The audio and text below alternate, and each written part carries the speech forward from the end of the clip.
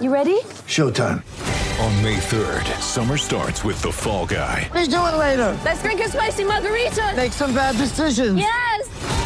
Audiences are falling in love with the most entertaining film of the year. Fall Guy. Fall Guy? Fall Guy. That's what the poster said. See Ryan Gosling and Emily Blunt in the movie critics say exists to make you happy. Trying to make it out? Nope. Because I don't either. It's not what I'm into right now. What are you into? Talking. Yeah. The Fall Guy. Only in theaters May 3rd. Rated PG-13.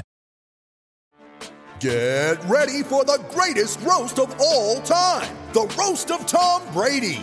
A Netflix live event happening May 5th. Hosted by Kevin Hart. The 7-time world champion gets his cleats held to the fire by famous friends and frenemies on an unforgettable night where everything is fair game. Tune in on May 5th at 5 p.m. Pacific time for the Roast of Tom Brady. Live only on Netflix. When you need mealtime inspiration, it's worth shopping Kroger, where you'll find over 30,000 mouth-watering choices that excite your inner foodie. And no matter what tasty choice you make, you'll enjoy our everyday low prices, plus extra ways to save, like digital coupons worth over $600 each week. You can also save up to $1 off per gallon at the pump with fuel points. More savings and more inspiring flavors make shopping Kroger worth it every time. Kroger, fresh for everyone. Fuel restrictions apply.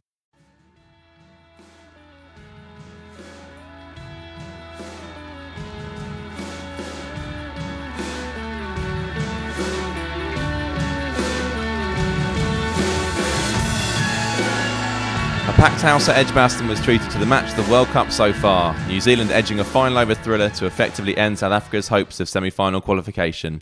As a low-scoring contest neared its climax, the Kiwis needed their big men to step up, and there are a few bigger men than the mighty Colin de Grantom, the no-nonsense all-rounder backing up an excellent performance with the ball by bludgeoning a crucial half-century. But New Zealand's hero, of course, was the majestic, the magnificent Kane Williamson, nerveless to the last. With 7 runs needed from 5, the Black Cap skipper launched the ball into the stands to bring up his century before dabbing his next delivery down to third man, as he likes to do, to seal a 4-wicket win. South Africa's slim chances of a late dash into the top 4 are all but over after a fifth consecutive World Cup defeat to New Zealand. For the Kiwis, a semi-final berth surely awaits. Welcome to the Wisden Cricket Daily podcast in partnership with Travel Bag, creating holidays packed full of memories since 1979. I'm your host, Joe Harmon, and I'm joined by South African journalist Daniel Gallen, a familiar voice to regular listeners of the show, who witnessed the drama firsthand today in Birmingham. Dan, how are you bearing up? Well, as a Proteas fan, I'm obviously not too chuffed, but as a cricket fan, it was, as you say, the game so far, and I've been watching cricket a fair amount of time, and I'll have to really think long and hard about a better knock than the one from Kane Williamson. It was near perfection. I mean, he strayed once when Imran Tahir found the tiniest of edges, but apart from that, it was just near perfection. Yeah, I mean, we'll obviously come into South Africa, but I think we do need to start with Williamson because, I mean, the term masterclass is overused in cricket, but that's exactly what we saw today, wasn't it? He just looked so utterly in control of the situation. Even as kind of the wheels were coming off around him, drop catches, run-out chances, he had a grin on his face for most of that. Just perfectly paced. He looked like he knew how the game was going to unfold. He figured as long as he stays there, he's going to get it. I mean, there was a stage, I think 4 overs went by where he was middling everything, but hitting a straight to cover and hitting a straight to mid-off. And, lesser batsmen may have got flustered with that. They may have looked to go inside out or over the top or start paddle sweeping. And then again, at the other end, Martin Gupta stood on his wickets. Ross Taylor, who is a better one-day player than Williamson, at least for the last couple of years, he tickles one down the leg side and gets caught behind. Chris Morris is on fire and gets Latham out with the Jaffa. Once again, lesser batsmen may have freaked out, may have stressed, and may have tried some funky things, but Williamson just played an absolute gem of the innings. As you say, masterclass is overused, but this was the epitome of that. And especially at the end there, when Colin de Grantom had batted brilliantly for that half-century. I had to say, I didn't necessarily think he had innings like that in him under pressure in a World Cup situation, but he played brilliantly, but then hold out just as it looked like New Zealand were about to get over the line. And then the whole situation changed again, and we had when we get down to the final over, Ngidi bowled an excellent penultimate over. We get down to the final over, and suddenly, for a brief moment there, it felt like South Africa might be favourites. Did you feel it swinging that way? Yeah, I did. Although, once again, I had to try and remain professional and not be the blinkered Proteas fan that I still am deep down, despite me getting the ticket on in the press box and having to be a professional. But yeah, it kind of felt like that. Some of the more measured heads around me were like, Dan, sit down. This is the result is all sealed up. But yeah, I didn't see that in the Granholm either. I mean, he looks like a village cricketer. He looks like your third team's captain, father of four. He's kind of chubby. He bowls his little dobblers. He just swings his big frame at everything. But he middled them all, and his bowling was amazing. I mean, yes, Williamson deserves man of the match, but not far behind is de Granholm, who, the Zimbabwean born, stuck one over on his fellow Africans. I thought that watching him today, he's like the greatest village cricketer that ever walked the earth. You think he'd just be better than Kohli, Root, Williamson at that level. He just looks like he's kind of born for it, and played really nicely today until obviously holding out and putting the pressure on Williamson at the end. But South Africa did have their chances to get Williamson, as you said at the start of the show. That bizarre sequence of events where in Imran Tahir's final over, Williamson plays a cut stroke. There's a small sound, but de Kock says no. De Kock says there's no need to send it upstairs for a review, which South Africa did still have. And the match goes on. And then we only see two balls later, that actually what South Africa have done there really is throw away the game, haven't they? Yeah, with the appeal. So afterwards, we asked Faf du Plessis, did it feel like he'd nicked it? And he said no. And we asked Kane Williamson, and Kane Williamson said he didn't think he did. Had it been given out, he probably would have reviewed. And I think the reason why South Africa didn't review it is the combination of the two characters involved. Imran Tahir was eyeing just about every ball. He was, his trademark celebration. He looked like he really wanted to wheel off away on one of those runs. So he was desperate for a wicket. And Quinton de Kock is a keeper who, more often than not, thinks it's out, when in actual fact there's a huge inside edge on the pad, or it's clearly going down leg. So I think a combination of Tahir's exuberance and de Kock's stoic reaction, where he seemed pretty convinced, I think that made the du Plessis' mind up. But yeah, at that stage, I think New Zealand still needed 16 of 66. If Williamson goes, can de Granholm carry on? I mean, would he feel perhaps more responsibility and look to be a bit more measured for a while? I mean, you don't know. These games are won and lost on such fine margins. But yes, I mean, it's hard to. I think if Faf du Plessis lies awake at night thinking about that, it'll be a long couple of weeks. I think they were just beaten by the better side. There was another chance as well. There was a run-out opportunity. I think it was Rabada who threw the ball and Miller failed to gather. And again, if there'd been a slightly cooler head from South Africa there, that actually Williamson would have been long gone. He only had to throw it to Miller. It didn't have to be a direct hit. Again, the opportunity passes them by.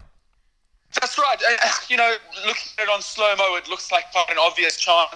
The big fast bowlers run up, he's just charged in, he's delivered a fast ball, he sees the opportunity, runs, he wants to release quickly, and a little bit, if the ball's a little high or if it's a little shorter and it bounces, easier for Miller, but it kind of catches him on the half volley, and that's really difficult to do. Again, fine margins, but I guess when it comes to these two teams, as you said earlier, New Zealand, this is the 5th World Cup in a row that they've beaten South Africa, the 3rd one in a row that they've knocked them out effectively. I guess those are the margins that these sorts of things come down to. Yeah, they're going to be sick of the sight of them, aren't they? Let's analyse South Africa's World Cup, which of course isn't quite over, but it certainly feels that way after the result tonight. I've picked out a few stats which I think rather sum up South Africa's tournament. Maybe we can have a little chat about a few of them. So, Hashim Amla's strike rate in this tournament, 59. Now, that's partly because he didn't have any pressure in the Afghanistan game and went slowly. But even in that circumstance, it felt like a time to get himself into some form. It was a real struggle for Amla in this tournament, wasn't it? Particularly when you contrast it with the way some other openers have gone in this World Cup. Yeah, really. I mean, it kind of breaks my heart a little bit to see Hashim Amla, only the 4th South African to 8,000 ODI runs. It has been a struggle. I don't think he was awful today, and I didn't necessarily think he was awful against Afghanistan. I was one of the few that African journalist who said that time in the middle against Afghanistan was more valuable than a breezy 20. So I wasn't so upset to see that. Wow, it struck 59. As you said, when you compare to the English and Australians and the Indians, that really puts it into perspective. And especially because Quinton de Kock hasn't scored runs. I think if Quinton was going hell for lead at the other end and they were putting on 100 every partnership, Hashim Amla's strike rate wouldn't be such an issue because Quinton hasn't quite fired in the games that matter. I mean, he was beating All Blacks up today. It does highlight it, but yeah, look, I mean, this was to be Hashim Amla's song, and I hope. I mean, I'm sure we will. We'll remember that 300 ball, and we'll remember all the other great knocks, and this will be a footnote. But it is sad to see such a legend go out in quite a tame fashion. And you mentioned de Kock, who's looked nice at times, but without nailing anything like a big score. Takes me to another stat: number of centuries scored by South Africa in this tournament, 0. Now there's been quite a few hundreds already. South Africa haven't managed to nail one at all. It's indicative of a real lack of depth in that batting lineup, isn't it? I don't know about a lack of depth, because I mean you got Chris Morris coming in at 8 and Andile Petlakwayo at 7. I mean they handy. So I reckon them at 7 and 8 is as maybe as good or not far away from some of the better teams. I mean the guys at the top of the order, Hashim Amla, Quinton de Kock, Rassie van der Dussen, who looked really good today. Even David Miller. I mean, these are guys who have scored centuries in the past.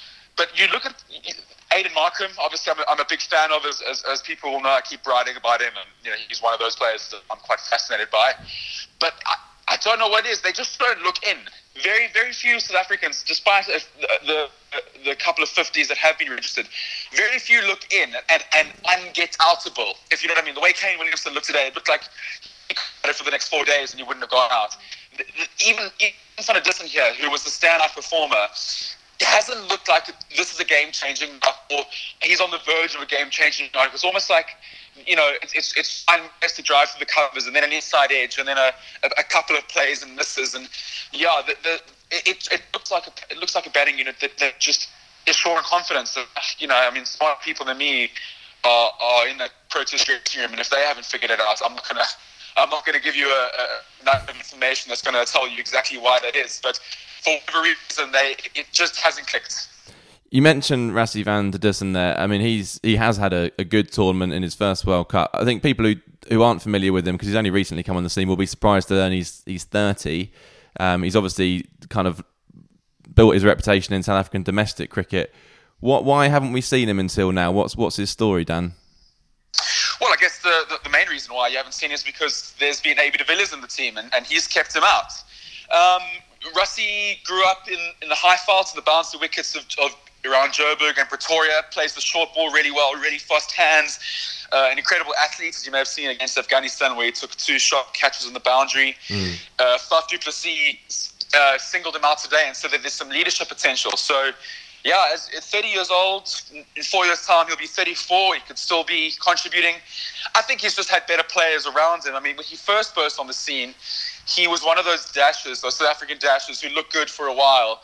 I guess kind of like your Vince. Looks good for a while, but, for a lot of pretty 30s, but without kicking on. And he kind of, Rassie knocked about between franchises until he had an explosive season and then went to the CPL in the Caribbean, and I think he's played in Bangladesh. He's played somewhere. And, the last 2 years has just really kicked on and was the top run scorer in the inaugural Mzansi Super League, our T20 franchise competition back in South Africa. So, he definitely looks like a leader, and the way he paced his innings today, as I say, scratchy at times, but he's by far the standout performer with the bat so far. I wondered, perhaps this was just with hindsight today, but it felt like he was batting too low, given that he looks in good touch. A lot of the rest of the players don't, and he ends up facing 60-odd balls. Do you think there's a case for the rest of the tournament to push him up the order and see what he can do? Because he's a top-order batsman in domestic cricket, isn't he? That's right. 3 or 4. 4 is probably his favourite position. I mean, again, I think we're looking at South Africa's results, and we painting a bullseye around an arrow that's already been shot. I mean, you would anticipate that Aiden Markram would have made more runs. You would have anticipated that Faf du Plessis would have made more runs. I mean, I think Rassie in this unit, if everyone's clicking, bats at 5. But yeah, now that there's kind of nothing to lose, why not give him a go? Maybe put him in at 3, 4 is probably, as I say, 4 is he's better positioned. In the next game is probably a free swing. Maybe you can rest Hashim and let Aiden open, which is his preferred position. Keep Faf in at 3 and then have Rassie at 4. Big fan of Rassie van der Dussen. The way he handles himself in the press. I mean, he's one of those few cricketers when you ask him a question, he actually answers it. You know, he doesn't just throw out some platitude. You ask him a question, he stops to think, and then he delivers, you know, an honest assessment of what he thinks. I mean, a couple of weeks ago, when we were firing questions about A.B. de Villiers and how that impacted his role on the side, he was pretty honest. And, he was just like, I'm here because I deserve to be here. And, he's very confident, and he's, as you say, taken the long route to this Proteas side. But I would like to see him stick around for the next 4 years. I would hope that he is still part of the 2023 World Cup plans. And are there more like him in South African domestic cricket pushing through? Because we've spoken about this earlier in the tournament, and you said there weren't necessarily obvious names that have missed out. I mean, Temba Bavuma was in the stands there watching today, but you wouldn't say he's the sort of electrifying batsman who's going to start pushing these scores up to 350. And I guess the other one who was being talked about was Reza Hendricks, but again, he's 29, he's played a few ODIs without much success. Are there is the next generation coming through? Are there these players bubbling under? Well, I mean, that's a good question. I mean, there's a young kid by the name of, and I'm going to butcher his name, and I've written it down because I anticipated you were going to ask this, Sinetemba Kisihle. Right. Young kid from the Eastern Cape who just looks like he's got it. You know, whatever it is, he's got that big match temperament. He's got all the shots in the world. He was kind of middling about with 60s and 80s, both in the 50-over game and in the 4-day game. But the last few rounds of both competitions, he scored a ton in each. And he just kind of looks like, I think he must be 21, I think. So he looks like he's on the verge of something. Okay. I'm a big fan of Björn Mulder still. He's playing at Kent now. He's not exactly tearing up trees there, but I'm a big fan of Björn Mulder. I think that he is certainly someone who could bat at 6. I would maybe even say bat at 5 and bowl some. I mean, he's a batting all-rounder. I think he'll be bowling less and batting more, and I think that he can definitely shore up that middle order. Reza Hendricks, 29, but I mean, if he's scoring runs, he's scoring runs. Tennis de Bruin is someone who's still in the mix. I think he must be. I think he's Aiden Markram's age or just older. So there is depth. There is depth there. I mean, it's not South African domestic cricket is at a bit of a lull, but it's not. I mean, please don't venture onto South African cricket Twitter to gauge the situation, because as you can imagine, it's pitchforks and torches. But sure. It's not great, but it's not as bad as some people are making it out to be. Because I think a lot of people will at this point to the kind of talent drain of Kolpak deals coming to county cricket. But it strikes me a lot of those players are bowlers. It's not like there's a huge amount of South African batsmen doing fantastic things in English cricket, and that they would be in South African side. I guess Riley Rousseau would be a notable exception. He would probably be in this squad, right, if he was still available. Yeah, absolutely. No, there's no doubt. He was touted once as being the next A.B. de Villiers, but remember, he got 4 or 5 ducks in a row, and they still stuck with him. So Riley Rousseau is not A.B. de Villiers. Is not the answer that people were. He wasn't going to walk to the side and turn them into semi-final contenders. But it's interesting that you mentioned the bowlers, because that brain, even if it is only if it's mostly the bowlers, that means that those bowlers aren't bowling to the developing batsmen. And it's impossible to calculate what impact that has had. But better batsmen, you become a better batsman by facing better bowlers, just as you become a better bowler by bowling to better batsmen. And it'd be interesting to find out if you could somehow put a figure on it of what impact that has had on the young guys coming through. Yeah, and we talk about the bowling. Another stat I had, Kagiso Rabada, who I'm not saying is bowled badly by any means, but for perhaps the best pace bowler in the world alongside Bummer and Cummins, we haven't really seen the best of him in this tournament. 6 wickets at 40. When we talked about South Africa's pace attack at the start of this tournament as being one of their strengths, that hasn't really come to pass, has it? And Rabada's been kind of symptomatic of that. As you say, he hasn't bowled badly, but by his lofty standards, he has been poor. And I want to stress, by his lofty standards, he hasn't, apart from a couple of overs against India And a few overs here today where he looked quite menacing. He hasn't really had that fire, or at least he hasn't been able to back that fire up with sustained areas and working batsmen out. Maybe they found it a bit too easy to rotate the strike off him. I'm not sure if he's maybe been a touch shorter than he needs to have been on these wickets. I don't know. But yeah, he hasn't lit up the tournament in the way that we were hoping. And the thing is, the original plan A was going to rely on Rabada. So yes, we can look to the batsmen and say, well, the batsmen are making runs, or maybe support bowlers haven't worked out, or Dale Steyn broke down, or whatever. But plan A very much relied on Kagiso Rabada, the best bowler in the world, as many South African journalists and even some English journalists have touted him as. So that has been disappointing. Yes, I would agree with you on that. Well, I think before we wrap things up, the final word should probably go to New Zealand, because they were the winners today, and they seem to be marching on to that semi-final spot. Having seen them up close, how far do you think they can go? Let's assume they're in the semi-finals. Do you think they can go on to a final and win it? Have they got the strength and depth through that team? Absolutely, yeah, of course. Kane Williamson can score 100 against India or Australia or England. Trent Boult was really, really good today. Man, there are a few better sides than a left armour who can swing the ball through the air. He was fun to watch from right above up in the press box. Yes, of course, New Zealand looked great. They field well off the ground, and they dropped a couple of catches, but their ground fielding was almost perfect. There's a good buzz in the team. They look together. A nice compliment to bowlers. Santner, very underrated. I didn't know much of him, and I kind of dismissed him as a bowler that South Africa would target. But really good pace through the air. He mixed his lengths up well, and the South Africans struggled to get him away. Yeah, look, I mean, any team that wins that isn't called India or England, it would constitute an upset. But I would not mind seeing this New Zealand team win it. I really like the look of it. I think a lot of neutrals will say that. I've said a couple of times on this show, I had concerns about that middle order and whether they had the ability to see them home. But actually, they answered that question today with de Grandhomme taking them all but home. And then when you got Williamson batting like that at number 3, then who's to say they can't go all the way? Absolutely, and Newsom looked good too. And this is their best player made one. Ross Taylor is their guy who has carried their middle orders rather. And him and Williamson have kind of scored the bulk of their runs. So and Williamson acknowledged that it's good to win in multiple ways. If New Zealand came out and chased it with Williamson and Taylor scoring 100 each, we wouldn't necessarily know where that middle order stood. But yeah, de Grandhomme, Newsom scoring, what did he make? 20 odd or 30. He looked good while he was there. Yeah, good signs for New Zealand. I kind of now that now that South Africa are all but out, I kind of hope New Zealand go on and win. Everyone's second favourite team, aren't they, I think, these days. Dan, thanks ever so much for joining us, as ever. It's always a pleasure speaking to you, if the result even hasn't been quite so pleasurable for you, I'm afraid. But let's hope that South Africa can get a couple of wins under their belt before the end of the tournament. Yes, please. I would like to talk to you guys after a victory, even if it's now a dead rubber.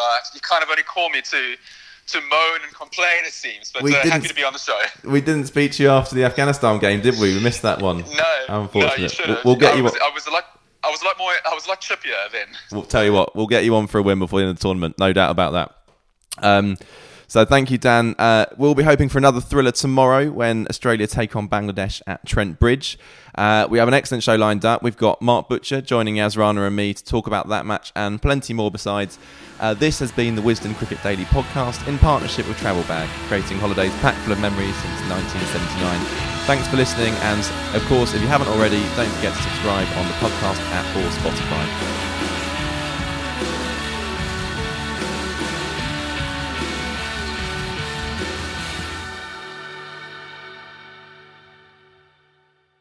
Sports Social Podcast Network.